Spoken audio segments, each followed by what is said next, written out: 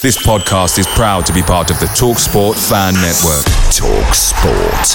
Powered by fans. Hey, it's Ryan Reynolds, and I'm here with Keith, co-star of my upcoming film, If, only in theaters May 17th. Do you want to tell people the big news?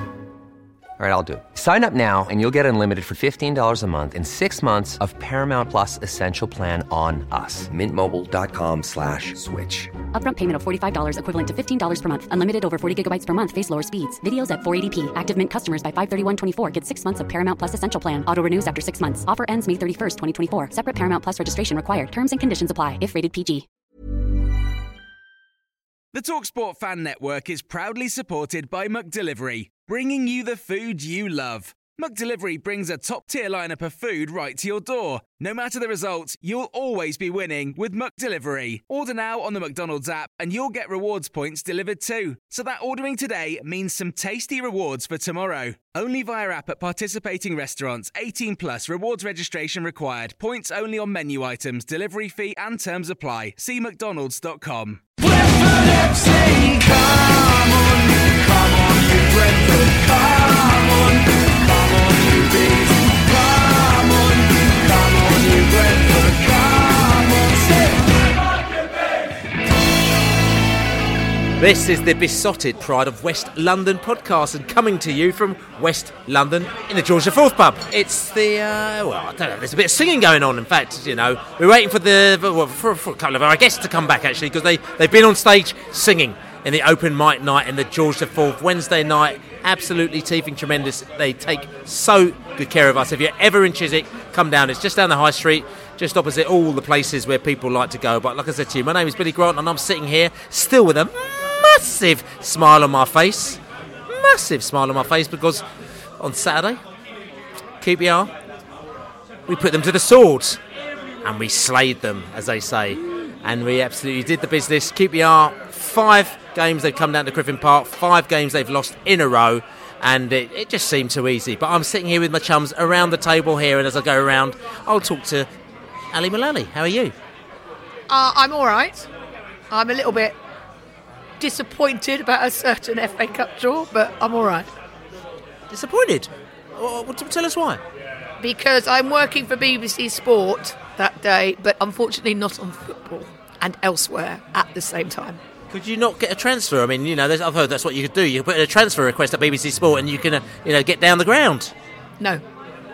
Not for lack of trying. Well, that's a bit of a shame, Ali, because you will be sadly missed. But, what we could do is we'll tell you what it's like. But I will be selling my ticket for about £5,000 the day before. Okay, of course, because there'll be touts. So the last time, when was the last time you saw touts at Griffin Park? I've got to say that. Probably Chelsea at home. That's true. I didn't see those touts. How much are they selling the tickets for? Do you remember? I can't remember. There was certainly 1 or 2, coming from the Ealing direction, outside New Road. It normally coincide with half and half scarf salesmen. if it's like worthy of a half, it's the same idiots that do it, to be honest. Because the last time I remember, and that shows you how long ago, was actually when we played Newcastle in '92 when Newcastle came down.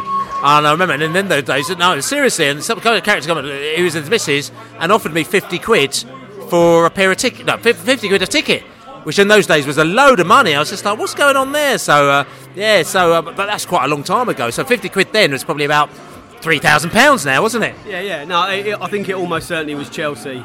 There may have been the Doncaster game as well, the Trotter game. And there was quite a lot of interest in that, obviously. But the next time probably it's going to be Leeds down at Griffin Park. And the last game of the season, that's the one everyone wants to be at. So, gold dust, that one. And of course, I didn't even introduce him. We've got Laney Man in the house. How you doing? I'm all right, thank you. I'm good. I'm back on the drink, which is relief. You didn't.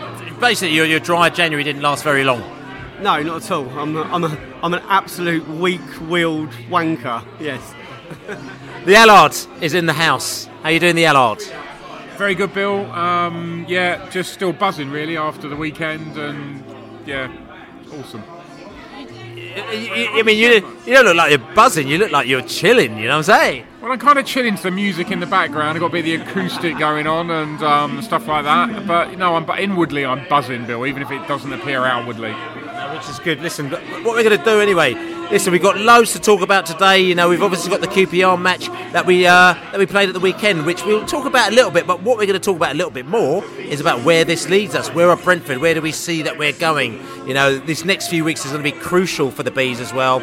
Also, there's been a bit of season ticket action going on. The new stadium, the doors are open. People are able to buy their season tickets now. People are actually to go down there and, we're going to talk about that season ticket purchasing experience as well. And also looking forward to Saturday. We've got Huddersfield coming down. We've got Richard from He Takes That Chance podcast who's going to give us a little Huddersfield vibe. And we'll be talking about exactly what we need to do against Huddersfield. But listen, we're going to take a little break because I need to go over and a little sing. And then we'll come back and we'll talk about QPR and where do we think we're going the next few weeks. So last weekend we played QPR. QPR came to Griffin Park. QPR tried to beat us at Griffin Park for the 5th time in a row at Griffin Park. QPR went away with 0 points.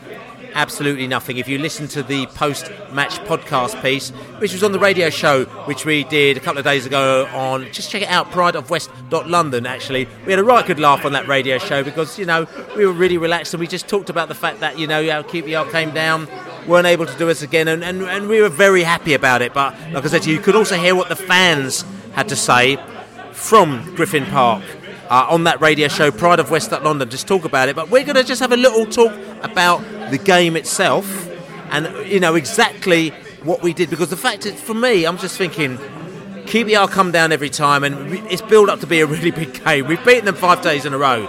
And to be quite honest with you, there are a lot of other teams that put up much more of a fight than QPR, and QPR has almost become just another game of the season. And for me, there are much more important games now. What was important about that game is that it helped to solidify our position in the league. It helped to solidify us being 3rd in the league. But also, what happens is, because it was an early game and it's on TV, a lot of people saw it. A lot of people saw, particularly the first half and how we played. We played very well in that first half. And a lot of people went, Brentford, they're not half bad, are they? And what was interesting is 2, 3, 4 weeks ago, a lot of the pundits, they were talking about Brentford and the league, Leeds United and West Brom. No one's going to catch them. Absolutely no. It's too far away. And we were just in the mixer somewhere. But all of a sudden, you hear people sort of piping up going, I knew that Brentford, I always rated them from day one. And I think there may be a possibility, if they carry on doing what they're doing, maybe just, they'll catch them up. Now, as Bees fans, we're trying to keep it very chilled because I never expected us to be up there. We all never expected. And if we get to the playoffs, we'll be very happy. But I just think, let's just have a look at what's going on at the moment now. And what do we need to do to kind of maintain a position? And also, let's have a look at all the other teams around us to see whether or not we can even better ourselves. The Allied. Well, I guess it's just a question of keep winning, which is easier said than done. I think the thing about changing or catching up teams in the league is it's much easier to do when you're at the bottom because wins come round less often.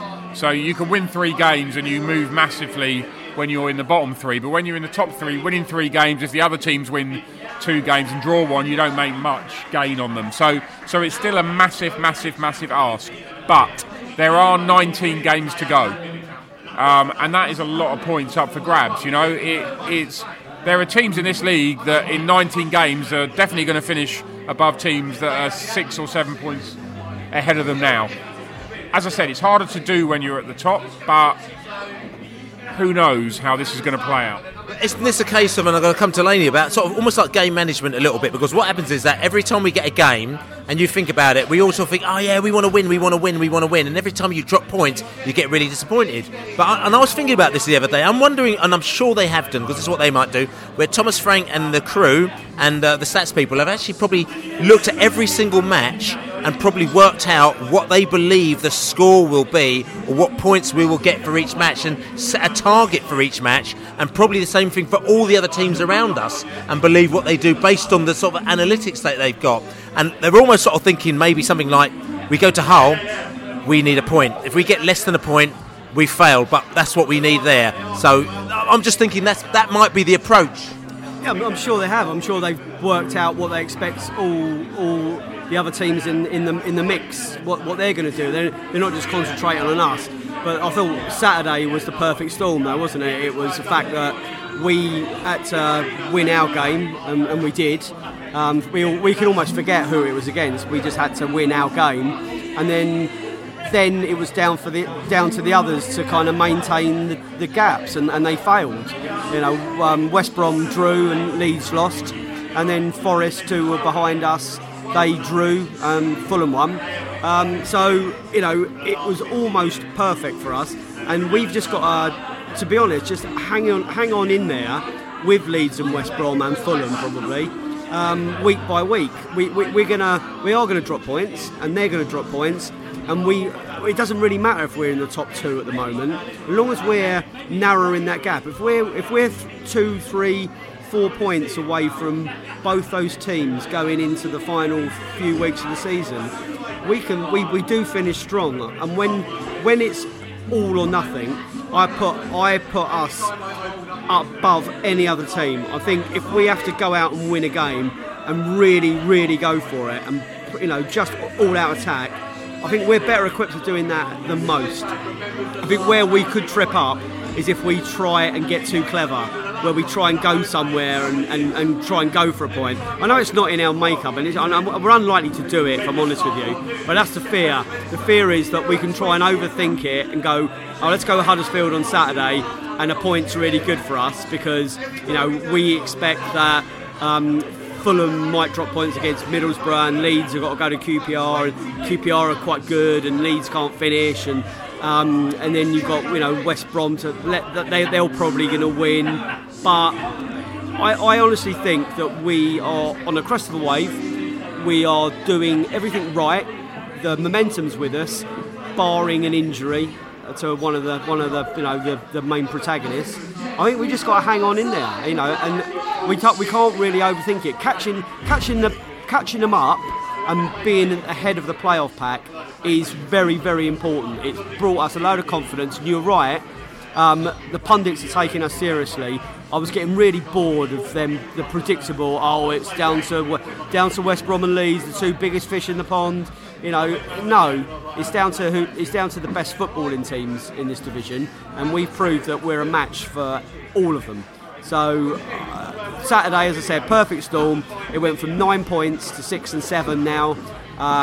We got to play them both at Griffin Park. If we're 4 points or 3 points away from them when we play them at Griffin Park, those games are going to be electric. They're the games that we live for.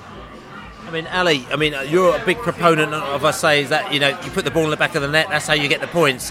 We can have all these stats and we can have all these figures, and the pundits can say what they want to, but it's all about winning the games. We've got a really big month ahead of us now. How do you see it panning out? Do you know what? I was just thinking when Dave was talking there that the thing that I think is going to stand us in really good stead in the next few weeks is actually that we are, and this seems really straight, if we even thought about saying this time last year, you'd have thought we were mad, that we are so defensively strong now. We've got the best defensive record in the league, and it was really interesting that actually I watched Quest on Saturday night, and after they showed the Brentford game, they didn't talk about Ben Rama and the BMW. They mentioned them in passing about how, but then they said, we're going to talk about the boot and the back seat of the car, and they talked about the defence and Raya. And I think, when you're going somewhere like Huddersfield or Hull, which potentially is the sort of banana skin we would slip up on, I think maybe just having that defence there who can hold out and in some situations get a point where they, last year we wouldn't have, or where Leeds or West Brom or Fulham, who are much more defensively suspect than us, might drop points or might drop all 3 points. I think that might almost be those points that the defence save us than that the BMW get us for a couple of matches. That might be the difference for me. And very briefly, I've got to say, we just got to keep remembering that if we lose a game, it's not an absolute disaster, as long as we do what we've done throughout the season, is come straight back and win. and we can't come back and win 2 or 3. You know, sometimes it's okay to lose as long as you react to it and you learn from the mistakes. And we've done that all the way through the season, so I'm not actually that concerned. But I'm hoping we don't go to Huddersfield and do a 1-0 reverse. You know, we've seen that so many times this season. We have to prove this time that, you know, coming away with a point, I would say, is probably not good enough. So that's where my expectations are. You know, they've raised the bar now, Brentford. Everyone that's going is going there expecting a win. And they have raised the bar and come to the Allard a little bit. And this is where I'm saying to you about us keeping in the game, chiseling away. Thinking about it now, I'm thinking that what we need to do is just not lose. So we need to gain a point at Huddersfield, and then come and smash Nottingham Forest when we come there a few weeks later, or a week and a bit later. That's kind of think where we need to be. It's a case of not losing now, because I think if you stop losing, it becomes a mentality. If you're not losing, and it does, 100% it does. Yeah. I don't think losing matters. Too many draws, though, you lose too much ground. I'm not saying the draw. I hear what you're saying, but if you're smashing people at home, being unbeaten doesn't mean anything. It really doesn't. You know, that's what we've learned. Lose a game, but then win the next 3. It's better than just drawing that one and then drawing the next one. It's about getting as many points as we can from the games. And to understand this, and I'll come to Allard in a minute, but the one thing that I will say to you is that we have got where we are by losing at by losing at Charlton and losing at these places that we shouldn't have lost at. Where if we had got those extra points there, we would actually probably be in the automatic places. Know what I'm saying? So it's the mentality of you know. I don't think there's no point in dwelling on that. You know, the fact that we did we weren't anywhere near like we are at the moment. We were still spluttering away into the season. We were still finding a way. You know, getting the defence wasn't as watertight as it is now. You know, we've learned from that. I don't think it's no good looking back at the games we've lost. We just need to not do it anymore. I think the point Dave's making is that the difference between a win and a draw is 2 points. The difference between losing and a draw is 1 point. So the wins are effectively what are important.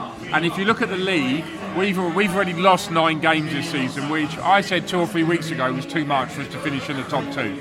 But if you look at the league, there's no other team, you know, that when you get to 10 losses, you're going down to 11th. The team in 12 have only lost 7 games this season. So actually, it really is about the number of games you win. That's where you pile the points on. Don't get too dispirited if you lose a game because you only drop a point. Listen, I mean, we've got to look at the teams around us as well, which I think is really important, because for me, listen, we've beaten QPR, but the key game, as we know, we talk about West Brom, but that's not until March. The key game is Leeds United, and I think that obviously we want to keep our momentum going so that we're in the playoffs as well. But if we're going to surprise people as well, we need to be looking at exactly where Leeds United are going to be. And we need to be, I think that we need to be there or thereabouts. It would be fantastic if we're there or thereabouts, so it makes that Leeds United game, when they come down to us on the 11th of February, and absolutely, it's a key game anyway, but an absolutely key game. So it's almost like chiseling away and just doing the right type of things between now and then. So, I mean, forget about Huddersfield, because not forget about it, but we're going to talk about that a bit later on in this podcast. We've got the cup game after that, which we might come back to in a little bit, because I think that's important. But the game we've got after that is Nottingham Forest, and Nottingham Forest is a massive match for us as well. We should have played them on a Saturday, but obviously because Stoke City weren't good enough for us to beat us when we played a B-side, we've ended up actually having to play a cup game against Leicester. So the Forest game is put onto a Tuesday night. Now, Nottingham Forest, this is a key game as far as I'm concerned. How do you think we're going to deal with this? In terms of the team that we put out against Leicester, or just in general? I mean, just your thoughts on this Forest game, because it's going to be our first game back. And forget about the Huddersfield game, that we're going to have to deal with a team who are, in effect, they're promotional rivals, aren't they? Yeah, I think it's massive. I think it's a huge game. And my one delight in missing the Leicester game on the Saturday is I can now go to the Forest game on the Tuesday, which I think we'll go for it. I think I'm confident actually about that game, because I think we've come on so much from when we played Forest away that both defensively and offensively, I think that we'll win that fairly comfortably. It's interesting because they're a good counter-attacking side. They create good scoring chances. They're good at protecting the lead, so we can't go behind against them. But they're not great at aerial duels, and they're really terrible at avoiding offside. So they look like a side, and what they seem to do, they seem to set themselves up for going for a bit of a draw, then they can nick a win if they could do. Yeah, but as I pointed out earlier, they're playing against the best defence in the league, so it's not going to be as easy as it was for them to nick a goal as they did at their place. Yeah, Lars. I mean, I'm talking about Forest, but we could talk about any of these teams in and around us, because at the end of the day, we need to kind of just keep our heads bobbing over the water. Yeah, the thing is, Forest. Forest have got a game in hand still, and if they win that game in hand, they go above us. So we really shouldn't get too carried away right at this moment. So you've got to bear that in mind. And if you go to the strengths and weaknesses, we look very, very similar. I think our weaknesses are identical. What are they? So basically, the weaknesses for Forest and Brentford are both avoiding offsides. I don't know how much of a weakness that is, and also aerial duels. So we're quite similar. We might cancel each other out to some extent. But that's the key. That's the next key game. We've got a selection of key games coming. You still have to look at the league and say, I'm sure there'll be other supporters of teams in the top 7 or 8 who won't listen to this podcast, but if they did, would say we're getting a bit carried away with ourselves because we're just looking up and talking about West Brom and Leeds. And that's why fundamentally we have to sort of stamp our authority on all of those teams. We have to beat Forest, really, if we're even going to, otherwise we get dragged right back into the pack. Forest could be above us. Forest could be, they could be above us going into the game. They don't play the game in hand, but they could potentially be 4 points above us going into the game if we lose and they win on Saturday. So, you have to bear all that sort of stuff in mind before you really concentrate on the top 2. So it's absolutely key, that game. And which we'll come back to the Leicester game, and that's why if anybody thinks we're going to play anything but a first team in that Leicester game is kidding themselves. I think, if you look at our form and the results, we've won 7 straight games at Griffin Park, 6 in the league, 1 in the cup. So it's irrelevant what happens against Leicester. I think we're all in agreement that I hope it's a really strong-ish team. I hope we give a good account of ourselves, but it's not the end of the world if we go out. If we win, happy days. If we don't, it's, as we've been talking about, it's how we react to that and how we go into that Forest game. That could be our 7th league win at home, which is almost unprecedented. That will happen. No, sorry, 7th league win in a row. That is, isn't it? Yeah, in a row. Yeah. So that'll have to come to an end at some stage too.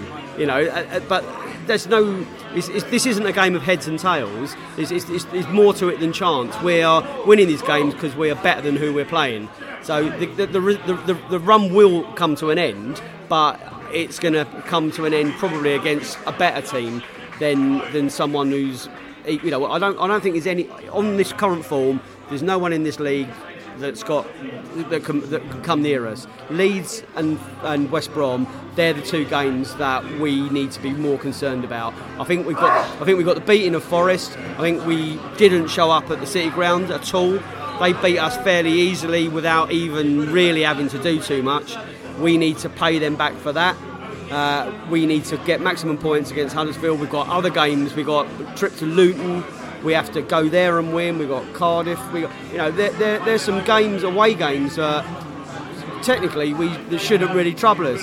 We can't go away at Bristol City and win 4-0 and then roll over a team that's right down the bottom and struggling. So, we're not. I don't think we are getting too carried away. I don't think we are looking up, going, oh yeah, we got a divine right to one of those 2 automatic promotion places. I just think at the moment there's no one out there who can touch us. So no one could touch us. So we're in a situation where, and listen, even before we had the FA Cup draw, again, I sat down and I thought to myself, we're doing quite well here. We really get upset. We've talked about it on the podcast a million times. We get upset every single year when Brentford come out and the FA Cup comes and then we put a weakened side. Uwe Rosler did it, Dean Smith did it. Thomas Frank sort of kind of tried to appease, I think, and he tried to compete to a certain extent, I think, when he puts his sides out. But we used to get really peed off by beaten by Oxford. We got beaten by Notts County, got beaten by Brighton in the Cup, got beaten by Walsall. That was really embarrassing, you know what I'm saying? The only team I think that we did all right with was Eastleigh, you know, and we beat them 5-1 or whatever it was. But other than that, we've always got smashed up in the Cup because we played a weakened side, and it's so frustrating. So what I'm going to say is that this season we're doing quite well, and all of a sudden the Cup came, and for me, I thought when the Stoke game came, I mean, I didn't even know I was going to buy a ticket because I just thought, I don't know if I really want us to do that well. But then I just thought, actually, what's going to be exciting is watching the new B team players coming through and see, you know, Dervisoglu and all that lot. So that was really great. Stoke was so rubbish. They, I'm not saying our team was bad, but they still made us win. So we're in the fourth round now. We're playing Leicester. Now we're playing Leicester. We're live on the TV, 12:45 on BBC One. And the thought is out there that we want to show the world what type of team we are. But the reality is that the number one priority is promotion. So what do? A lot of people are asking, are we going to play a first team, we're going to be a second team, we're going to play a hybrid team? The thing that you've got to ask the question is that will you risk Ollie Watkins to get injured like what Chris Meppen did in the FA Cup in the third round? Will you risk Bumo to get injured? Will you risk Ben Rama? With all the flicks and everything like that he does, defenders get really unhappy with him and then they hack him and take him out. Who will you play in that side? And I'm going to ask you, Ali. I know that you're not going to be there, but still, you want to see your team. You want to be proud of your team when you see them on TV. What do you think we should be doing? Well, I think this is the first time in the last few years when we've been in the position in the league where we are now. So I think it's slightly a different issue. We're not sort of like comfortably mid-table, season not really going anywhere, not really going to challenge promotion, not really going to be threatened by relegation. Season's probably going to peter out into 10th place, and we could get a cup run going and it could be really exciting. So we're not in that position. We're in a position where we genuinely might get ourselves promoted, and I don't think we want to do anything to threaten that. I mean, I can see the players I can see play that you would say from the B+? No. I'd say that the plus part of the B would be probably quite possibly Makoto, because Norgard's probably your first choice now in that role. Jean-Vier would almost certainly be in there if he's fit. Halley's going to be in there. Marcondes is going to be in there. Zamorek's going to be in there. Halil, I said Halil, yeah. So, that's 5 players that you'll start with. And Luke Daniels is a solid keeper as well. So you've got 5 or 6 players and then a few youngsters in around them. So the Ratchiches, the Roslevs. And I think it'll be a B team plus. And what you have to look at is what Leicester are doing as well. They've got a Premier League game on the Wednesday. They've just lost second position. They've just dropped down to second position. They've got the League Cup semi-final, second leg on the Tuesday. And they're only 1-1 with that in Villa. So they're not running away with that. And that's probably their only chance of winning something this season. So I think we're not going to see the Jamie Vardys of this world playing in that game. I think they're going to put out probably a B team, maybe a B team plus as well, which I think could make it a really, really interesting game. Yeah, Ali's spot on. Basically, if you think of the team that started against QPR as now the 11 that virtually picks itself, assuming Norgard for Camo and Pinnock for Jean-Vier, if you assume that, then I don't think any of those 11 will start. Assuming no injuries and everything, rolls on, then none of those 11 will start because they'll be penciled in to start against Forest. And then you can pick your team against Leicester literally from the rest of them. There'll be 3 or 4 of them on the bench, and we may throw 1 or 2 of them in to do a job during a game, depending on how the game plays out. But that is what will happen against Leicester. I cannot see anybody that is penciled in to start against Forest starting against Leicester. I'd be very, very surprised. See, we talked about this at length last week, and I said I'm a bit confused because people are kind of, they want it both ways, and I thought we had a decent conversation about that. And you know, the tickets are selling really fast for the game as well. So there's a real genuine interest from Brentford fans. They want to see this game, but the position has changed somewhat in the last 7 days because we are even closer to those top 2 places than we were a week ago. A week ago we were 9 points away, and we were still believing that was like we couldn't reel that in.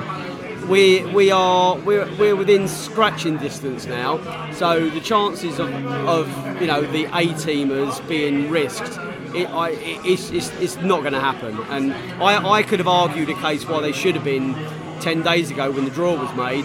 Now I can't argue a case for it because they'll be mad to. Just coming back to that as well, because obviously, we're playing Huddersfield Saturday. But moving on to that, we've got Leicester, as you said, on the Saturday. Then we got Forest on the Tuesday, the Hull on the Saturday. So also, what you've got to think about, you've got about 3 games in 8 days, in effect. And you know, if you play the game on the Saturday, yeah, you could do all right. Even Nottingham Forest at home on the Tuesday, you do all right. It's the Saturday game against Hull, and I just want to have a little look at Hull here as well, because that's the game. It's an away game at Hull.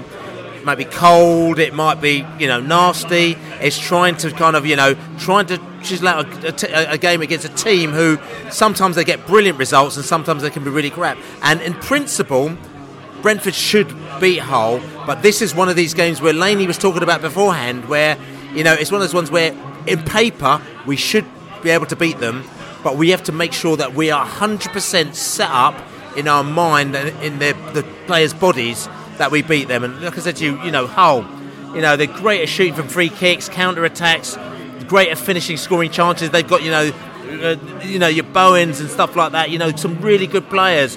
They're good at defending set pieces and protecting the lead, so you don't want them to go ahead. But then they're really bad at keeping possession of the ball, you know, defending against through balls, you know, defending counter-attacks. So we need to make sure that we're on our A game to absolutely beat them.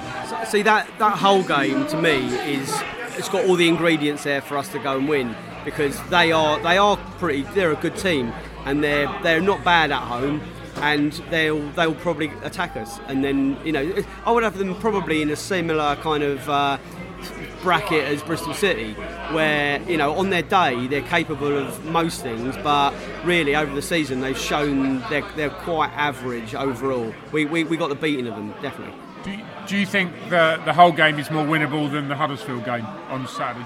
No, well, yeah, possibly. I mean, we know the Cowleys couldn't do a job on us. They did that.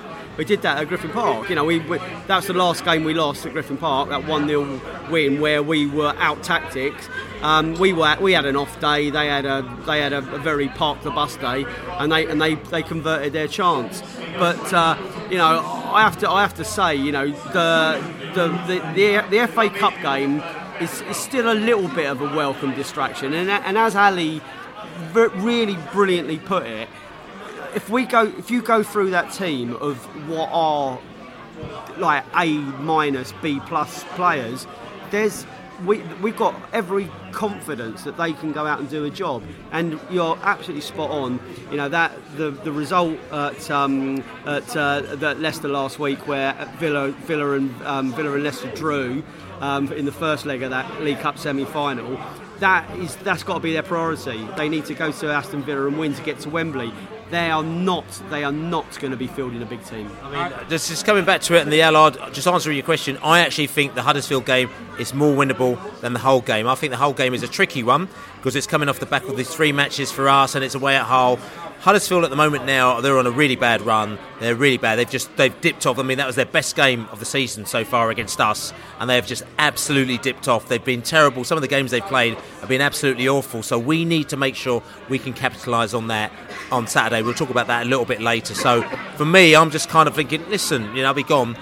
We need to concentrate on how we stay in the game from Hull, because when you're Hull, you're closer to that Leeds game, and there's going to be a real psychology thing going on when we play Leeds, depending on how near or close we are to them. The Allard. Yeah, I was going to just quickly come back to the Leicester game and playing the team that Ali talked about, which I think is what we will play. Is that actually, you know what? This cup run, if we can, as a group of fans, accept that is the team we're going to put out, then it can become a nice cup run, a good cup run, because actually it gets those players playing. And what you don't want to do is go into the last 10 games of the season and have to play certain players that haven't played a competitive game for 6 or 7 weeks. So really, we should almost be celebrating the fact that we got the fringe players having the opportunity to play. Get behind them, and let's get more games. Yeah, exactly.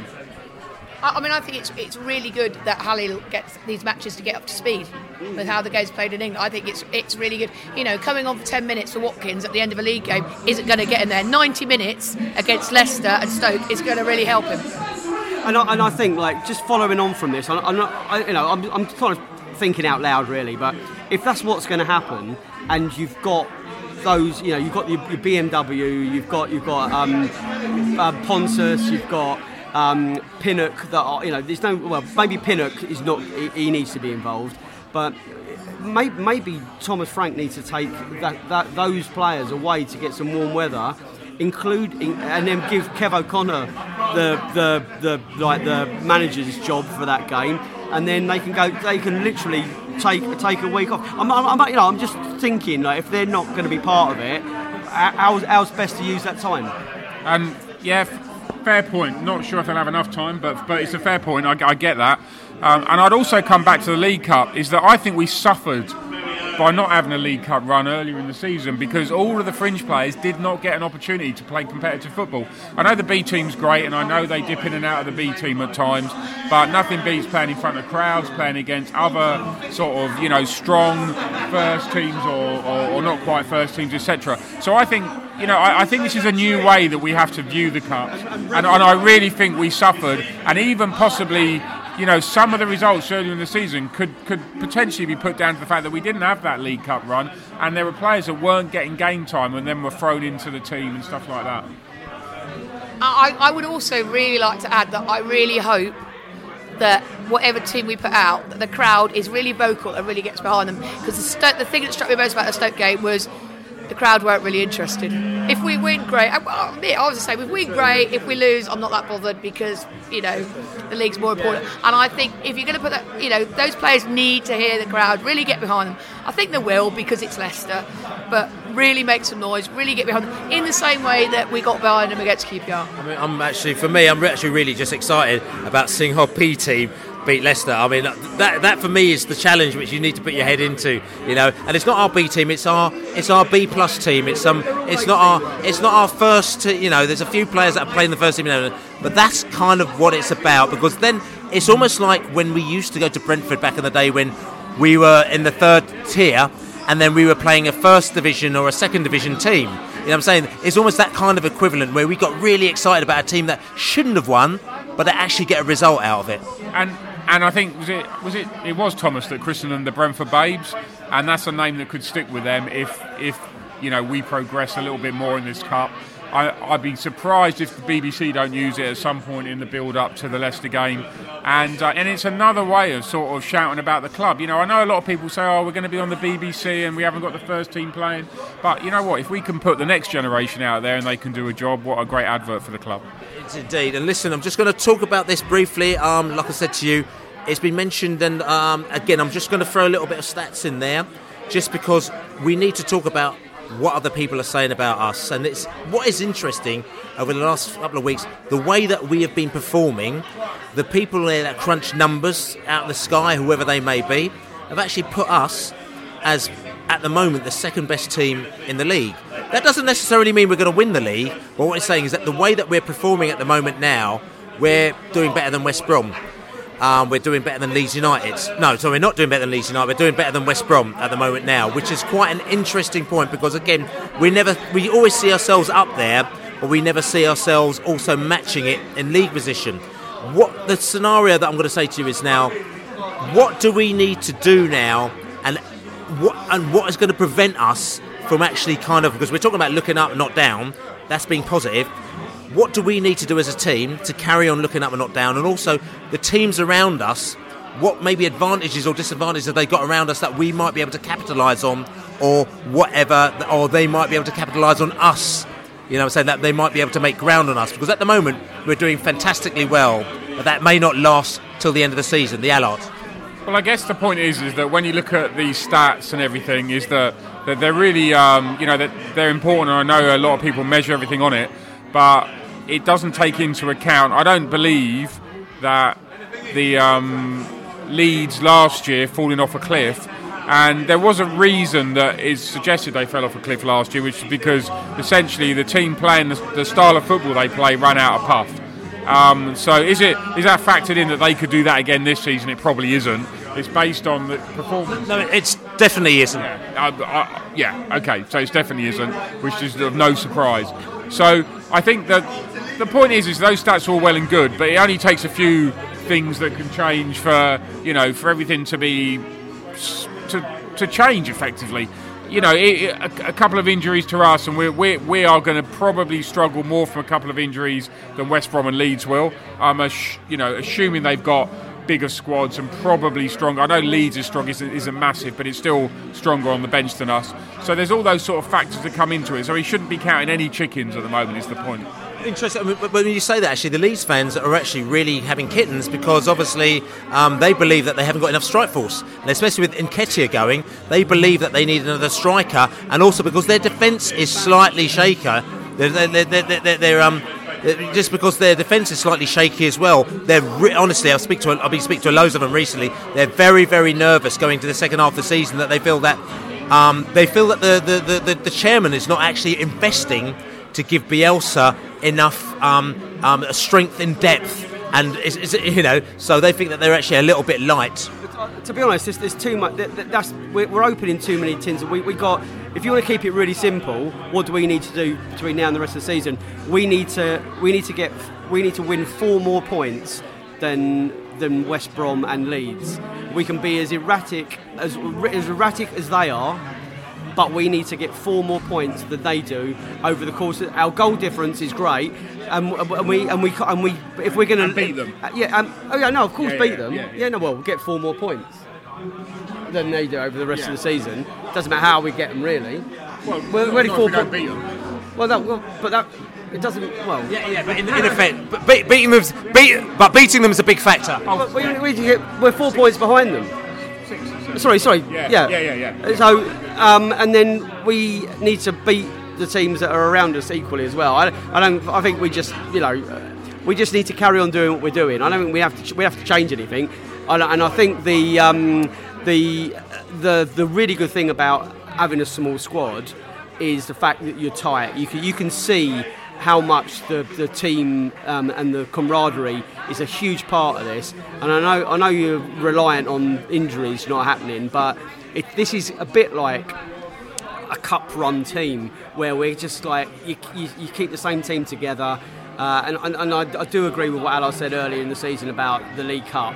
If you're going to rotate, you need to know how you're going to rotate and how that changes. Chucking players in that haven't been involved, it's really difficult for them. And I think you're right. I'm going to come to Ali in a minute, but I think that you're right about this, keeping it tight. But what we're trying to do is that we're trying to look at the values about other teams and just seeing what the positives and negatives are of other teams around. Of course, we've got to go out and we just got to carry on doing what we're doing. We've got to win. But the fact is, like what Allard said, is that the fact that Leeds, they play this high-pressing game, they absolutely blow their players out in the first half of the season, which means they drop off, may have an advantage for us. The fact that we've got a smaller squad and we might get injuries is a disadvantage to us. The fact that, Sheffield Wednesday might get a point deduction is a massive advantage to us. So you're looking around you. The fact that Fulham have got Mitrovic, who's just got an injury, is a massive advantage to us. They might have to spend by a player who might not work. Their defence isn't great. So it's just looking around you to say, okay, carry on with doing what we're doing.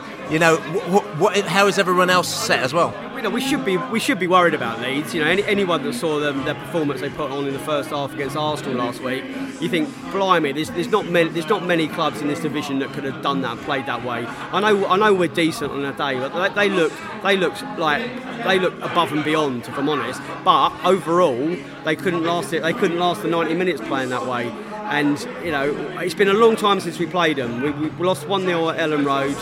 and I thought we deserved a little bit more out of that game.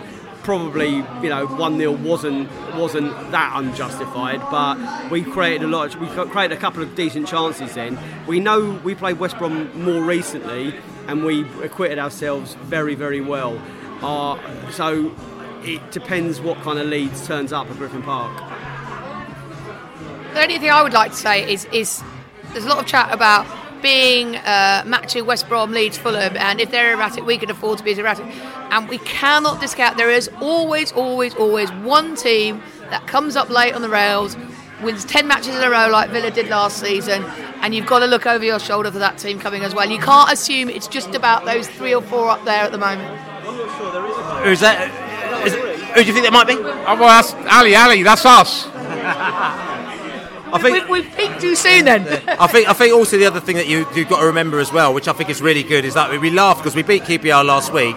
But, in patches, QPR actually looked like a quite decent side, probably one of the best attacking sides we've seen. What's interesting is they're getting Jack Clark, it looks like, from on loan, who used to be at Leeds, and the Leeds fans are actually crying they're playing Leeds on Saturday. So all of a sudden we're in a situation where we're looking at teams who are maybe not challenged for promotion, but who have the ability to take points off the sides around us. And I think QPR are one of those sides. I think Hull City are definitely one of those sides. I think Barnsley are definitely one of those sides. I think potentially the team that are going to come up on the rails that nobody's thinking about or talking about are Borough, because they've suddenly got their act together. Well, it's interesting. I was at Borough last night, and we'll talk about that in a little bit because we're going to talk about new stadiums in a little touch. But we've had a good old chat here about Brentford and exactly where we've, just not so where we think we're going, but we just had a little spin around and kind of what exactly we need to do over, exactly what we need to do over the next few weeks. For me, I think we have to set our flag in the sand for Leeds United and see how we get to Leeds United, because if we can get within 2 points of Leeds when we play them, that's going to be a big thing for them, because last season they came down to us and they did not enjoy that at all. And also, if you look at the Leeds forums, look at them on side, they said they've got 2 games in London the next 3 weeks, I think it is, QPR and Brentford, and they said they haven't won in London for a very, very long time. So they've got this whole phobia about coming down to London, so we need to play on that. Yeah, the important game, we've got to beat Forest. That should cement one element, and then we need to beat Leeds to cement the second element. So the first element is that we are the team that are going to finish in the top 3, and the second element is we can knock on the door of the top 2. They're the games you've got to win. This is the brilliant part of the season, though, because every week now you just see how each result affects, and then you're 1 game less. So then you've got 1 less fixture to kind of affect the change, and we're approaching that final 10. That's when things get very, very juicy. It's an old cliche, and Thomas is saying this all the time at the moment, but we just need to be focusing on the next game. We need to stop thinking about 10 games, what's happening in 5 games. We can, yeah. No, I think it's important just to focus on the next game. I think we can get carried away, and then I'm just so wary of tempting fate. I do like, and what Ali says there as well, I do actually really like that, and the fact that the team, because the thing about it is that you can see they're not getting too ahead of themselves. So all the journalists have come in there and they've tried to ask them about, do you think you're going to get to promotion? And they're so cool just saying, listen, we're just like, the next game. But they don't say it in a cliche way. You can see that they're just like, the focus is there. The focus is on the next game, which I think is actually really, really, really important. And if anything, the other clean teams must look at that and thinking, Jesus Christ, these guys seem to be a little bit too focused for us. Well, how are we going to deal with them? And the last thing I want to do as well is take the fun out of this and heap loads of pressure, and to think that if we finish 5th or 6th, that's some sort of disaster. I'm going to be consistent here. I say it year after year, the last 5 or 6 years, I'm just delighted to be in this level, and it doesn't mean to say I'm going to be defeatist and not hope or dream of us finishing the top 2. We could finish top. We could quite easily be champions this year. We need a lot to be going our way, but I'm gonna keep dreaming that dream. But if we kind of slide a little bit, then I still think this will be the most successful post-war season in Brentford's history. I think we probably will almost certainly be in the playoffs this year, and we'll get an extra game at Griffin Park because of that. And then the worst comes to the worst, we go straight up. So Lionel Road, people are talking about Lionel Road now. There's a big buzz about Lionel Road, which is the Brentford's new stadium, which is going to be open in about a month's time, from what we heard. They're doing the final stages of that. No one's allowed in to Lionel Road Stadium at the moment now because they don't want to stop the builders from finishing their job. And then in about a month's time, so end of February, mid to end of February, they're going to hand the keys over to the Brentford FC, and they will become ours, and hopefully they'll be able to allow people to come in and have a little peep around. They're going to get Big Ben to bong when Brentford's new stadium opens. Are we going to be able to bung for a bong? Possibly. So we talked about this again a lot on the Love Sport radio show, Pride of West London, but we just thought this is such an important issue now. We'll give it a little bit more time as we're sitting down there chilling. The Allard's just come off the open mic here, and he just, his mind is just open. And we're going to talk about new stadium. So season ticket sales have gone on sale. We've been on sale for probably about 10 days now. As we said, we went down there a few days ago, myself, Laney, a few of us, we went down there, had the whole experience of buying the season tickets. But before that, the tickets on the halfway line were available before that, and the West Stand tickets went on sale on the last Friday. Now, what I want to say to you first of all is that if you're interested in sitting in the West Ham, go to the Bias website. I think it's probably bias.co.uk, or just Google Brentford Independent Supporters Association. Just have a look at that, and they've got a really good guide into what you should be looking and thinking about when you go and buy in the West Stand as well. Now, like I said to you, there's a few of us that have got together, so we've managed to club together so that we've got a little group of characters who've gone in together, and we've bought our seats together. And this is one thing that you are able to do. If you are a season ticket holder and you've got a certain priority, you can bring people in who have got lesser priority, and they can buy tickets. So if you do a few of that together, you can actually get blocks of seats together. For me, like I said to you, the buying experience was good. Everyone was really helpful, and everyone that know. And the fact is that, and I met with a friend of mine who's a Forest fan today, and he was just chatting about it. And I said to him, by the way, we go in over these appointments, we do the VR glasses, we have a video, and we chat. And he goes, "Are they doing that for like all 10,000 people?" And I said, "I think so, yeah. Over the next, every single day is blocked out. Yes, in principle, everyone or lots of groups of people have got personal invites where they sit down and they're going to go and talk through their transition to the new stadium, and I think that's only a good thing." Laney? Yeah, I think I really enjoyed the experience. I was a bit nervous is the wrong word, emotional is probably the right word. It's a moment I wasn't sure whether I was looking forward to or not, for a million reasons that we all share. The leaving of Griffin Park is still going to be a massively emotional time for me, and through the many guises of Lionel Road, and from the original designs when there was a monorail, through to it was the whole site was going to be a stadium, to how it's going to be now with we're sharing it with flats and some retail. It was always a long way in the distance, and now it's a reality, and it's going to happen soon. I'm a bit concerned we're still calling it Lionel Road or the Brentford Community Stadium. It needs to get an identity, I think, more than that. It's still a bit vague. So I'd prefer they called it New Griffin Park for the moment.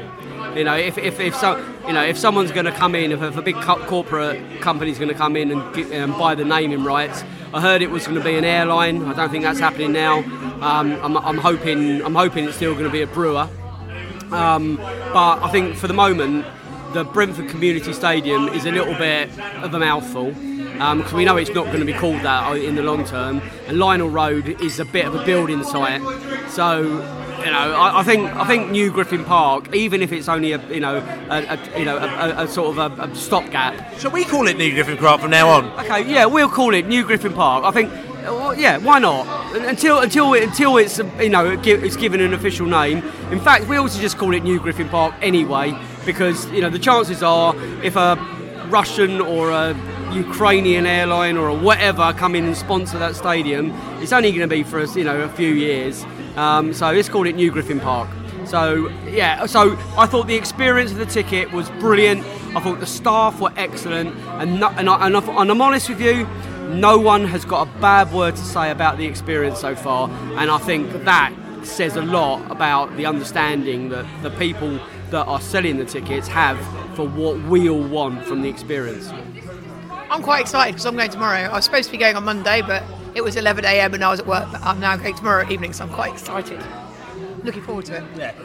And what exactly are you looking forward to? What are you expecting? I'm looking forward to getting a real feel for actually how it's going to look, and the view from the seats and the view from inside, because I go past it a lot. I run down Lionel Road a lot, and quite after the big I don't know what you can call cargo gates, whatever, are open, you can see the pitch, you can see the seats, which is always quite exciting. But actually get albeit a virtual reality view of the inside I'm really looking forward to that. I mean, you've made a transition from, you used to sit in the New Road for a lot, so you are different to us because we always stood in the Ealing Road, so we're used to just buying our own season tickets and standing with your mates, where you are used to sitting in a block where people around you, it's like friends, you all know everybody around you, and now you're transitioning to behind the goal, which is almost like the equivalent of Ealing Road. Yeah. How important is it for you to be in and around people that you know? Very important, because actually when we used to sit in New Road, we used to have one of the most annoying fans in the whole of Brentford, which wasn't the Allard, second most annoying fan in the whole of Brentford, sitting near us. He used to drive us up the wall. And actually, once you get onto Ealing Road and you move around, and then you find you find a group of people that you quite like, and you start chatting and blah blah blah.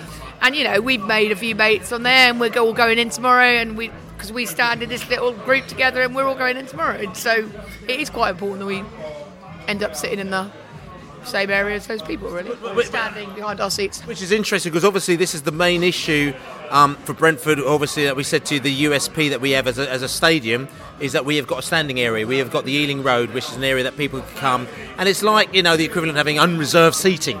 And we have now going to a new stadium where we've got fixed seating, and it's just how do we, because people might just say it is what it is, but if you've been standing for 35 years, this is something that you need to kind of like get your head around a little bit. It's not necessarily that you're going to get used to overnight. And we've seen and I'm not going to say we have this, but the issues that West Ham had with their transition to their new stadium, and other clubs have had their transition to the new stadium where they were used to certain things happening in their old stadium, and when the new stadium wasn't quite like that, it all kind of kicked off. With our club, the good thing, like I said to you, they're bending over backwards to try and ensure that we get as they call it, the user experience, the right experience in the new stadium. But I think there's a few things that we need to make sure, though, is that the fans that the fans also feel comfortable when they go. Because it's funny you should mention that West Ham situation, because I was speaking to the staff on Friday, and they were, I don't know the whole story, but they were called in, or they were involved in sorting the West Ham situation out. So they are well aware of how things could go wrong. So their experience and their expertise in dealing with so many different people, with so many different expectations, so many different backgrounds, so many different where they currently sit, who they currently sit with. They are very experienced. So I think we should have confidence in getting it right as can be in that first year. I think until safe standing becomes a reality, or we can get that West End specifically unallocated, then I think there will always be. I think it'll be perfect from day one. I think it's about getting through that first season, working out what needs to be changed, and then working with different fans to get it perfect for the second year. And just coming back to you mentioned standing, Laney. This is very important. And from the West Ham point of view, even though the club obviously can't say it, we said this on the radio show on Monday, the reality is, right, the West Stand is it's the standing stand, it's the Ealing Road, okay? So it's not like kind of what part of the West Stand is it? Shall we go and get some seats down the bottom so we can sit down there, or the bottom right, or the bottom left, or maybe in the middle at the top? It's like, no. Everyone should treat the West Stand as the area where you're going to get people standing and singing and jumping around you. Okay, yes, it might not be law, and the club can't say it, but that is the view. So if you're a little bit uncomfortable about it, if you've got people who may not be feeling that vibe, there are other stands, and we're not sort of saying you should go, but we're just sort of saying that we want everybody to have the best experience. So, when we played Fulham a few seasons ago, we tried to sort out a scenario where that we'd have people standing in one area, which enabled the sitting people to be in a separate area, because we said as soon as we get a scenario where you've got the sitting and the standing people in the same area, it goes horribly wrong. And I know, Ali, you were particularly upset about that, because you were particularly upset about that when we went to Fulham that time, because we kind of set aside this singing area, which is really a standing area. But you were delighted because you thought, great, I can actually, with my kids, sit down now and we can actually enjoy our experience. But it went horribly wrong, didn't it? Well, I enjoy it. I've always enjoyed standing at away games, but we had my youngest one then was probably about 5. How many years ago was it? 5? And the way it was done was the singing, in inverted commas, i.e. standing block, was right in the middle, wasn't it? It was P5. That's right, it's only one block as well. Yeah, it was P5, but it was right in the middle. 1 or 2. And the seat, for the back to front, and the seating blocks 6 and 7 were to one side. But the problem was when everybody in that middle block stood up, people then couldn't see what was happening on the side of the pitch to them. So then they all started standing up. So it ended up with everybody standing up so they could see, and little kids having to be held up. But also you had the scenario where, because only 1 or 2 blocks were allocated, so they didn't do enough. Yeah. So all of a sudden, is that all the other people that came in later, they started filling into your blocks because they wanted to be as close to the singing area as possible. I think we just, going back to New Griffin Park, I think we just need to manage people's expectations for year one. I think it is a bit wrong for us to say, yes, officially it's an all-seater stadium, and at the moment the club, it's important for the club to get the safety certificate.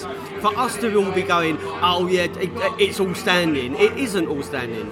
It hopefully will be in time. I just think, for us, we just need to be just getting in there, making it as good as we want, and hopefully things will develop. I don't think it does us a lot of favours, Bill, to be saying it's all standing. It's not going to be year one. It won't be. I think the point we're trying to make is that people will be standing in that area and people will be buying seats in that area to stand, just like they do at the Canton End at Cardiff. Cardiff is an all-seater stadium, but what the club has done is that they've said, this area here, everyone is going to be standing. So if you're not feeling that standing thing, don't go in that area. So I think this is kind of what it is, because the club can't officially say that. So what we're saying is that this area is exactly the same as that. Which is exactly what buyers have said, isn't it, in their article about it. That's exactly what they've said. Because like you say, the club can't actually come out and say this is going to be a standing area because they've got to get the safety certificate and all that sort of stuff. I can just see a situation at the moment as if they're in month, the first season, the security people and the stewards will be forcing people to sit down, because they will want no bad publicity officially in that stadium. As things settle down, they can probably get a little bit less kind of serious about it. But from day one, I think we will be asked to sit down. So I've got the question, right? Wolverhampton Wanderers, South Stand, 5,000 people. Not one person sits down. How? No. So how do the stewards get 5,000 people to sit down? Then I understand that, Bill, and that's exactly what we want. We want that to be the all singing, all dancing end. I 100% get it, but we're opening a brand new stadium where all the authorities are going to be on us like hawks, making sure that we adhere to all the rules so we get our safety certificates. And I know we're absolutely right. In time, that should be the party stand, 100%. And if you're not up for that, then I'd suggest that you do want to be sitting elsewhere. I 100% agree.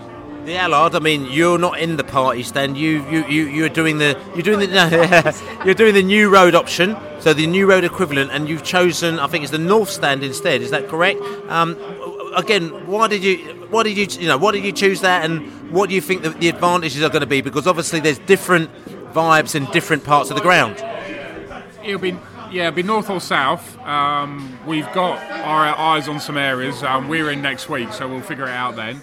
I have great faith in the good people. I won't be able to attend, unfortunately, but I have great faith in the people that will be attending on my behalf and obviously their behalf as well. So why are we doing that? We've always sat in New Road. We've always sat on the side of the pitch since New Road became seating. We stood on New Road prior to that when Hake Corner was around, etc., and we've never moved. I think basically my thinking is I quite like sitting beside the pitch. I also like standing behind the goal. So I'll sit beside the pitch for home games, and generally you stand or you you sit or stand, hopefully stand behind the goal for away games, and that's just kind of my feeling. So we'll stick with that, and maybe I'll shuffle around at some point, who knows, but it's done me good for the last 30 years, so that's basically what I'm carrying on with. And I'm going to ask the question again, and I'm asking this because I actually don't know the answer as well, because you're on the side bit, but are your seats going to be different? Because obviously you've got that sort of kind of tranche or sort of kind of priority seats in the side bit. So how will things be different? Well, we'll find out. And to be fair, we sit. If you remember where sort of, you know, I guess Hate Corner was. It was by the penalty box, yeah. And we sit just in front of where that was, or maybe slightly to the left, whatever. So our expectations is if we're in from the penalty box towards the centre line, we won't have a worse view. Now, if we don't get that, one, I'll be surprised, and two, I'll be disappointed. And the reason for that will be because of all of those areas around the central area. So we'll see, because I don't know what's going to be available. But I'm hoping with, I assume the stands go a bit deeper, and therefore my assumption is we shouldn't be worse off currently, but I don't know. And just talking about the side bet in the area, because it's interesting. I had a little meeting with one of my chums today as well. He's quite big up in the sort of the media world, and he said to me, "Oh, by the way, how's your new stadium coming up?" And he said, "Oh, I've got a mate. I went out to lunch with a couple of mates of mine who are quite high up in the rugby world, and they bought a couple of seats, in the premium area of. They said they've never been to a football match in their life, but they thought, we might as well just go down to Brentford and just sort of check it out. Which, in a way, I looked at it and thought, that's quite a good thing, but potentially it could be a kind of bad thing, because you've got also people who they've jumped on it, which is great, because that's what Brentford want to do. They brought income into us as well.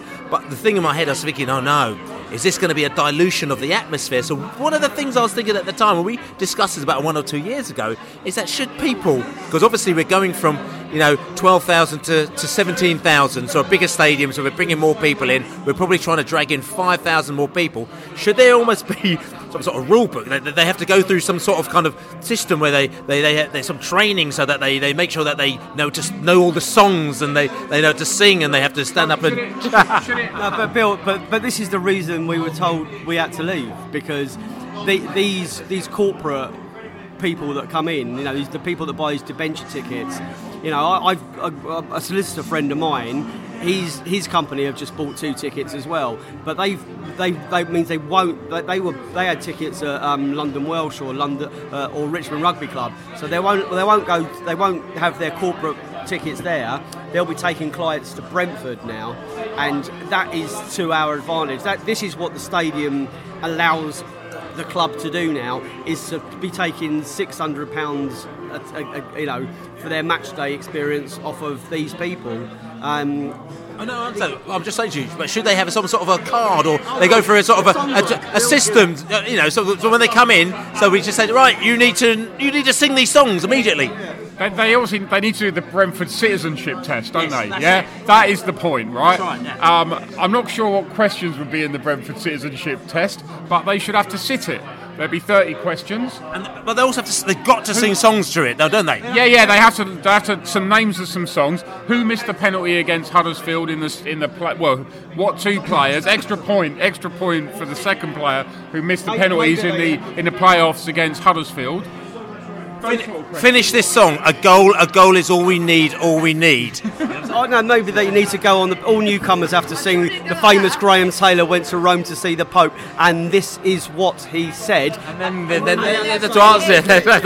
Just honestly, because to me, this is what's going to set us aside from. Listen, they can be corporates, so they can come in, but they also have to sort of kind of be part of the bees. They've got to be part of what we're about as well. So it's no point coming in and sort of buying a sort of £30 burger. You need to also. It would be great if they all stood up in the seats and they started singing, it was down in the town of Northampton. You know what I'm saying? They've got no right to sing that, to be quite honest with you. So I mean, Ali, what are your thoughts on that? Well, on singing on the citizenship test. Well, yeah, just for the the corporates that are coming in, they need to still be part of the rough and ready, there, don't they? Yes, they do, but it's part of modern football and modern football stadia, isn't it? I think. We could be. Why can't Brentford be different? The whole point is that we've got to be different. The citizenship test, you're right, the Brentford citizenship test is absolutely has to be done. Shall we poll for it? Shall we? Yeah, we're going to go for it. We'll speak to New Griffin Park and the citizenship test, and songs have to be part of the citizenship test, as well. And other general knowledge, like things like, what do you think of half and half scarves? Or they try a scarf. Would you wear this to a game? And see what their answer is. If they say yes, they just take the seat off them and they just go down to Fulham. Because we've got enough. Should you be allowed to bring drums in? I mean, would you like to bring a drum in? And if they say yes, no way. Because the thing is that they fill that section anyway, so they can get rid of them and just get someone in easily, couldn't they? Yeah, I think this is very, very important. We need to, it's the way forward. The Brentford citizenship test. We should put it out there, get some ideas what needs to be in there. Bees up. Yeah, exactly. If somebody can't, it's a whole article. If somebody can't complete that, why the hell should they be allowed in the stadium? And the thing is, it's all right if they want to learn it. So if they say, okay, we'll turn up on a Tuesday night and we'll be trained. Yeah, we can host sessions, can't we? Yeah, for the Brentford City. We can get loads of people to host the sessions. Younger, older. The old school 80s lot, 70s lot. Maybe this needs to take place during the half-time interval, where they're all newcomers are wheeled out, put into stocks. Peter Gillam asks the questions, and if they fail, they just get pelted. But I know we're laughing and we're sitting down there, but these things are quite important because we obviously don't want our stadium to turn into Fulham FC. Where you've got these people that are wheeled in who've got no idea about your history. They're not singing the songs. They're not doing anything. They're eating their burgers and stuff, which is lovely, brings in income. But we want to make sure that we have got a cauldron at Griffin Park. So listen, citizenship test and all this other stuff, we're going to start polling for this lot, and we hope we're going to get all you lot support out there so we get this in. But listen, new stadium, be positive about it. There are a lot of people who are saying don't panic about it because there are a lot of seats still available. I know they're phasing it at the right times, but there are still plenty of seats available. If you've got any queries, just message or call into the people at the club, and they'll be able to actually answer your questions as well. If people can't afford a season ticket as well, because we've been discussing that, because we had a lot of our mates we were trying to get in with us to see whether they want to sort of club in, and they were saying, look, I can't afford it at the time. And I think questions like that are important. Is that if you've bought an area with your mates, will your other mates who can't get season tickets be able to get in with you? And we can't answer that question at the time. I think the club are trying to work out how that will happen, but there are still a lot of unanswered questions because it's very early days. I just got the vibe that they're happy to accommodate all kinds of questions. So if there's anything you're unsure of, just drop them a line. I just ask. Don't worry about it too much. If you've got a concern, raise it now. Now's the right time to raise it, and then get yourself sorted. I don't think this fear of missing out is something that we need to be a victim of. I think that there's space for everyone. It's not like we're moving into a smaller stadium. There's room for everyone that's currently at Griffin Park and more. So if you haven't been approached by the club, if you're unsure of when your turn is to be able to buy one, ask. Definitely ask. Well, we're going to be asking whether or not Brentford are going to be taking 3 points of Huddersfield on Saturday. So we're going to go over to Richard from He Takes That Chance podcast, the Huddersfield podcast, and he'll be giving us a little lowdown on the Udders. Hi, my name is Richard Kosmala. I'm from And He Takes That Chance podcast, Huddersfield Town podcast. Brief background for me. First game, 1983, I believe it was, New Year's Day. Beat Bradford's, our local rivals, even though we haven't played it for ages now. 6-3. We got promoted later that season and thought that was it. This is how football works. Nice and easy, really. A success like that, 6 goals for your first game, not bad at all. And then, pretty much went with my dad until the new stadium. I think we moved in there in 1994. He kind of packed in going to the games really about 97, 98, but for me it's just been religion since. So blame my parents for it really, and that as well for it, because my mum used to go a little bit as well. I'd say the win at your at your stadium was probably our best performance of the season, really, as well. Great bit of a game plan. I know much was said at the time kind of about our kind of tactics and what have you, but we've got to remember when the Cowleys came in, Huddersfield were just leaking goals like a sieve and very easy to beat, not much fight, to be honest with you. And obviously scored a fantastic goal to win it. And our last game at Griffin Park was a great one for us, really, and that as well. Just thought we were the better side on the day, really.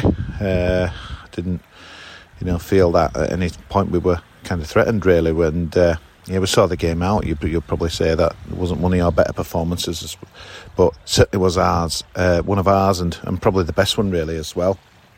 The Cowleys, it's been quite a road, really, with the Cowleys. I'd have to say, as I talk to you at the moment, things have just taken a little turn for the worst in the new year. To be honest, though, to be 4 points out of the relegation zone from when they took over, for 1 point we had after 7 games is pretty phenomenal, really. He's managed to get, reunite kind of a lot of the spirit in the camp that had sadly gone. He's bombed out 3 or 4 players from the Premier League, people like Terence Congolo, Emilian Benz, Adama Diakabi. They won't play for Huddersfield Town again, so he's made some big decisions, really, on the way. He's given these guys a chance, to be honest with you, but it's just not part of the plans anymore. So I think that's the big thing to say, really. He's made some big brave decisions, and all for the future of the club, really, because it's killing us, really, with not having these guys. I mean, 2 of the guys are wingers. We haven't got a winger really on the books. We sent a lad again, another allegedly not doing it in training. Reece Brown's gone on loan to Peterborough, so in effect the wingers that we've got he's took a view on them, really, and that's all, but all for the long-term benefit of the club. No one's bigger than the club, as you guys probably know. But obviously Karlan Grant, even though again he's dipped, I would say, in the last month, but been a phenomenal run of goals for him. I just wonder at the moment, again, you just don't know, why has it dipped? Has he had his head turned by something? I don't know, but I mean, he was subbed off at half-time last week at Barnsley, which quite worrying, really. Didn't seem to be injured or anything like that as well. So the guys have done quite a lot of things with the public. I was there when the Cowleys did like kind of a microphone Q&A session. Really great people, good with the fans, very open, very honest as well. The interviews after, for me, they kind of matter, really. You can't fool your public, can you? And a lot of the times they'll come and say it as it is, which is kind of refreshing, really. A lot of managers, in my opinion, talk a lot of nonsense these days, but these guys say it as it is. I think the humble backgrounds obviously give them a good grounding. Where's it going wrong for Huddersfield at the moment? Well, if you'd have asked me this question just as we said goodbye to 2019, I'd say not a lot's wrong, really. We just beaten Blackburn, but Stoke City, we were 2-1 up, I think, after about 55 minutes, and then we ended up losing the game 5-2.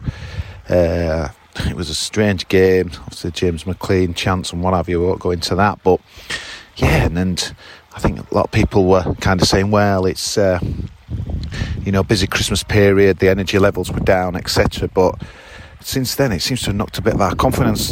Southampton away in the Cup, we played our first team, to be honest with you. Grant was on the bench, and they played pretty much a reserve junior team, and they beat us. And that was a bit deflating, really. And then last week, probably the worst performance, I would say, with the Cowleys, especially the first half at Barnsley.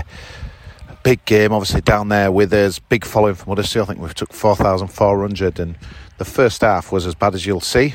Some people were saying it's as bad for many years, and we've had some pretty stinking performances, I'd say, in the last 18 months. But I think the thing that worried me most of all was there was a post-match interview with Fraser Campbell, obviously an experienced pro, been there, seen it, done it, and he was talking about the effort not being there in the first half. Now, very honest of him to say it, but pretty damning, really. I thought we'd gone past that. I thought we'd kind of sorted, kicked out the people who are not putting in the effort and moved them on, etc. But clearly not on that evidence. So that kind of was a bit of an eye-opener to me. So the last thing, really, we want to be playing is you. I watched your game against QPR. last week, and I know it was a local derby and things are different, but wow, that first half and then what we served up in the first half, dearie me, I think I might come with a blindfold on Saturday really as well. So it looks like, as I speak to you at the moment, we've definitely signed 2 guys in the window. Richard Stearman, a centre-half, experienced. We've needed that, so that's good.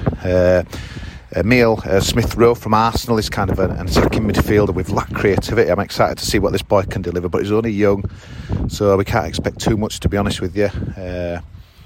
And at the moment, we're being linked with a guy, I don't know much about him, called King. Again, I think he's a wide man. I could be totally wrong there, so I won't mention him because he's not signed. But yeah, so potentially 3 new faces in for the weekend, which is good. How we're going to set up, to be honest, a lot will depend on the new signings really, whether the Carleys feel fit to throw them straight in. It's a big ask really, but as bad performance was so poor last week, you wouldn't be surprised to see anything really. On there Steve Mounier came on as a sub against Barnsley. He has been doing quite well, to be honest, and recently in the last month and that as well. Wouldn't be surprised at all to see him start up there, maybe with Fraser Campbell. I don't think Grant will be involved in certainly the first 11 on Saturday. Could be wrong, but I think he'll be on the bench. Midfield, it's going to be interesting to see. Kind of sets it up. I'd like to see Smith-Rowe get a game, to be honest with you, and that as well. I think we need that attacking, kind of edge, especially at home as well. But obviously, I'm not. If you come kind of with a positive attitude, which I probably will do, then it might be. I'm just hoping that we have a go, really. To be honest with you, at home we need to entertain, but I think it'd be a bit wary of kind of foul power, really, in that as well, to see what we do. Obviously, Ollie Watkins, cracking player. If you've done well, obviously, so far to keep hold of him in the window. Don't want to jinx it, but I think if you've any intentions of certainly getting in the playoffs, maybe even top 2, to be honest with you, Leeds is wobbling a little bit up here, a bit 1 or 2 panic comments coming out, but why not? Really like watching him play and what he's about, really, and that as well. So I think if you come with a positive attitude, it'd be interesting to see how we set up. I'd like to see fire with fire. Let's have a bit of a shootout there, and may the best team win. Score prediction after last week, I'd like to think that at least we can. I think I said this before when we played you down at Griffin Park. I think I predicted you to win, and look how that turned out. So I'm going to go with that again, a bit of reverse psychology, but really should be only 1 win at the moment with the form of the 2 teams. So I'd say maybe 2-1 Brentford, but it's a tough run of fixtures for us starting Saturday. Wish you guys all the best. So that's Richard from He Takes That Chance podcast, and he was a little bit down on the Hudders. Last time we played him, he was like I said to you, he was realistic at the time, he thought, because he thought that there's no way that they're going to get a result, and they got a result out of them. But fair play to them, they actually played really well, I thought. They did an absolute job on us, and that's what happened. We lost that game, and we shouldn't have done in the middle of a really good run. But we're coming back now. We're playing Huddersfield again. We're in the middle of a really good run. I think we're a lot better side than we play them now. And I think what will be very interesting is to see how much better we are at seeing out games and playing games. And I think, as Thomas Frank said earlier, it's making sure that when we go to places like this, we just don't lose. Because beforehand, we'd lose a game that we shouldn't have, maybe. So it's going to a place like Huddersfield and making sure we don't lose. And if we should do, nicking a win. Looking at the characteristics there, the Allard. They're very good. Creative individuals. So they've got some very good players, very good creative players as well, creating chances through balls. So, it's trying to stop these players playing their game. But they're not great at defending against skillful players. So, that is where we come into our own, especially when we're fast on the break as well, protecting the lead as well. If they go ahead, they often lose the lead as well. Defending set pieces, they're weak as well, but also individual errors. They make a lot of errors, and especially recently, if you spoke to Richard there, he said in the last few weeks they just have not been on the money at all. in principle, this is a game that we should be able to take by the scruff of our neck. Yeah, spot on. I mean, he said that I think that the last game was their worst performance of the season, if not for even he was talking about some years. And I think from Huddersfield, what's worrying is that it appears to be because of a lack of effort. I don't really know what that suggests. Whether the players who probably, they've been relegated from the Premier League, they're probably on good money and stuff like that. I would imagine the Cowleys work them hard. You just wonder what's going on there at the moment. They're there to be got at. There's no doubt about it. You've got to think that we're aiming for a win. The only thing that worries me a little bit is that what was the result? What was the game before we last played them when they beat us in the league? Any ideas what the result was in the game before we last played them in the league? I think we won. Was it 3-1? Was it? We won 3-1 against QPR. Okay, the Allard's done his research then as well. And also interesting, they talk about Carlin Grant, who's, like I said, a player that we were looking to buy. I think it might have been this time last year even, or is it 2 years ago? But Carlin Grant was a player looking to buy, and he's really, really good. It'd be a great backup striker for us if we were to have him on the bench. But apparently he's not happy, and the rumour is that he's actually put in a transfer request. He got substituted off last week, and they said he wasn't injured, so they're saying they don't know what's going to be happening there. So whether or not he's even going to be playing on Saturday is a question. So everything doesn't seem to be all right in the Huddersfield camp at the moment. Laney? No, go back to what we said pretty much earlier on. We're the form team in the division at the moment. We got not a lot to worry about unless our form goes out the window. We just need to concentrate on doing the good things well. We hope there's no injuries. We hope that there's no lack of form, and we hope we take our chances. We know that we're going to create them. We just got to make sure we take them. So I think we're going to win 3-1. Ali, I mean, the Huddersfield on Saturday, this is a really key game, because if we continue to win or not lose, it just goes to show you that the momentum's still there, and we're not losing any space on the teams around us. Yeah, it's a sort of game that is quite a potential banana skin for us. It's the sort of game that historically we have struggled to win.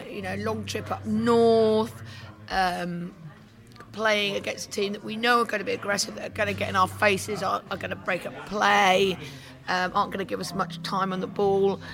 But I think we're stronger than that now. I think we're better at working out how to deal with these teams. And I'm looking through Huddersfield's strengths and weaknesses, and their weaknesses, one of them is defending against skillful players. So, that gives me an awful lot of hope with Ben Rama and Mbembo on our books. As long as Hogg, you've got Hogg in the midfield as well, who's properly aggressive though. So if he starts kicking us about the place, you know what I'm saying, and that's how do we protect against that? Absolutely. We need a strong ref, don't we? We need a strong ref who's going to protect those skillful players. I think Norgard has come on so much since that last game against Huddersfield. I think for me he's the player around which everything else he's what makes us tick. He's a very different type of player, but he's almost the way Sawyers used to be. He makes us tick, and I think he'll break up the play, and I think he's got a really key role to play on Saturday. I'm just coming back to this, and we're going to go around the table again and get a few predictions. I know Laney's just give his. I know that we say that Huddersfield aren't doing particularly great, but at the end of the day, we need to be on the money, because this division, like I said to you, and this is why we love this division, to be quite honest with you. We're trying to get out of it. Somebody said to us the other day, they said that this is the hardest division to get out of, because the top three is 3 places. So it's really hard to get those 3 places and get out of this division, because it's really tough. You've got all these teams putting money into it. When you get to the Premier League, you've got 3 teams actually at the bottom. You've got other 17 teams who basically don't get relegated. So it's kind of like, you've got to be quite bad to get relegated out of the Premier League, whereas you've got to be quite good to get out of the Championship, if that kind of makes sense. So there's nowhere you can't get promoted anymore. So you can it's only one way, and that's down. Exactly, you know what I'm saying. So it's quite a tough league, this one. So it's great. So Huddersfield, they made a bad time, but we need to be on the money against this lot on Saturday. So just coming back round to it, the Allard. Seriously, how do you think it's going to pan out on Saturday? I think we're going to win 2-0. I've just got this confidence at the moment that we're unstoppable, and there will be a point. There will be a point in the next so many games where I feel differently, but I just feel at the minute, if we play to our strengths, we're going to beat anybody. And I said this about QPR. On the last podcast, we talked about wanting it and all that rubbish. We're a better team than they are, and we're a better team than Huddersfield are. So 2-0. I mean, Laney, you gave your score prediction. Yeah, I just think the players are going to be really, really excited. I mean, as Alan said, it's not about up for it. It's only been 2 or 3 games, arguably, all season where we've not been at the races. I honestly think the players are just they're counting down the days. I would have thought at the moment. I'm sure the games can't come round quick enough for them. I think they're probably as potty for it as the fans are. So. And just that point, because it's just interesting, and I know we're sort of going off a bit of tangents here, but you said that they're potty for it, they can't wait for it. I mean, we're in the transfer window here, and it's interesting, we've had a podcast and we've actually not even talked about transfers or people potentially leaving or coming, and is that the reason why we've done that? Is because we just feel that we're in an equilibrium where we are just going to keep it as it is. And that's a brilliant point. Yeah. I actually tried to think of the reasons why it couldn't go the way we hope on Saturday, and that was injuries or we didn't take our chances. I didn't even cross my mind to mention Said Benrahma being sold between now and then. It could happen. We could lose all 3 of them. It's not going to. I don't think. We could, but what you point, as you said, is that they look very happy. What is interesting is that Said Benrahma there's a quote from him today where there's a sort of mini interview, and Said Benrahma never says anything. And there's an interview with him today, just later on this evening, where he said something like, the team's in a really good place at the moment. And I thought that was quite poignant, coming from him as a person who we always thought his mind was always in another place. He always thought, where am I going to go? I'm going to be at Villa, or am I going to be at Chelsea? So for him to be saying something like that, you could see that something has flipped, which a lot of that has come down to our results. And what they just negotiated a bonus. Yeah, that's right. Yeah, what the team. What I think is really important about that is that a lot of the time we come up to the January window and we're really nervous about who we may or may not lose, or players that we may or may not lose, or players we may or may not buy, because we always said that. Phil Giles said, "Listen, if we're doing really well, bang, we're going to have it, and if we're not." But the fact is that what we're doing now, we are doing really well, so we don't think that the players are going to leave. Ali. Is it? Yeah. I often have bad feelings before games. Quite often they're not realised these days. I think it could be another Millwall away. I'm sorry, I really do. It's fine, but what do you think there? Just because we've been on such a good run, it can't go forever. Exactly that, and I'm by nature naturally pessimistic. So I always feel that if I'm pessimistic about what's going to happen in a game, I can only be pleasantly surprised. So I have a feeling it'll be Huddersfield might get an early goal, 1-0, and we'll have an XG of 502.3 and somehow not score. I've just got a feeling. I'm really sorry, and I so hope I'm wrong. And my heart says we're going to win 10-0, but my head says I think it's one we're going to slip up on.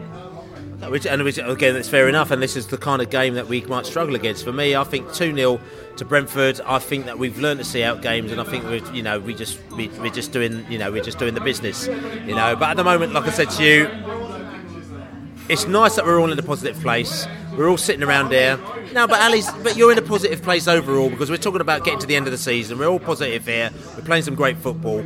We're sitting around here. Billy Grant, I've got the Allard, I've got the Laney, I've got Ali Malali sitting here in the Georgia Fourth. They've taken absolutely fantastic care of us. Don't forget, 1st of May, the end of season social. We've got 2 fantastic players, and we're going to get a few more. And it's really good. Book your hotel, book everything. And don't forget, we're going to have the Brentford citizenship test on the website before the end of the week. We're going to have some fun with this one. Yes, we do. We're going to send it all to all the rugby clubs in the area, and if anyone rugby player who wants to get a season ticket with us, which is fine, we love you to come there, but you've got to take the Brentford citizenship test, or if not, you have to go on a citizenship course as well. It's going to be at least a week where you'll be singing and dancing, and you know all the Brentford songs by the end of it, you know. But like I said to you, we've had great fun tonight. It's been really good. Other than that, Pride of West London, just check us out. But we're going to go to Huddersfield. We're going to Brentford FC, come on, you Brentford, come on, you bees, come on, you Brentford, come on,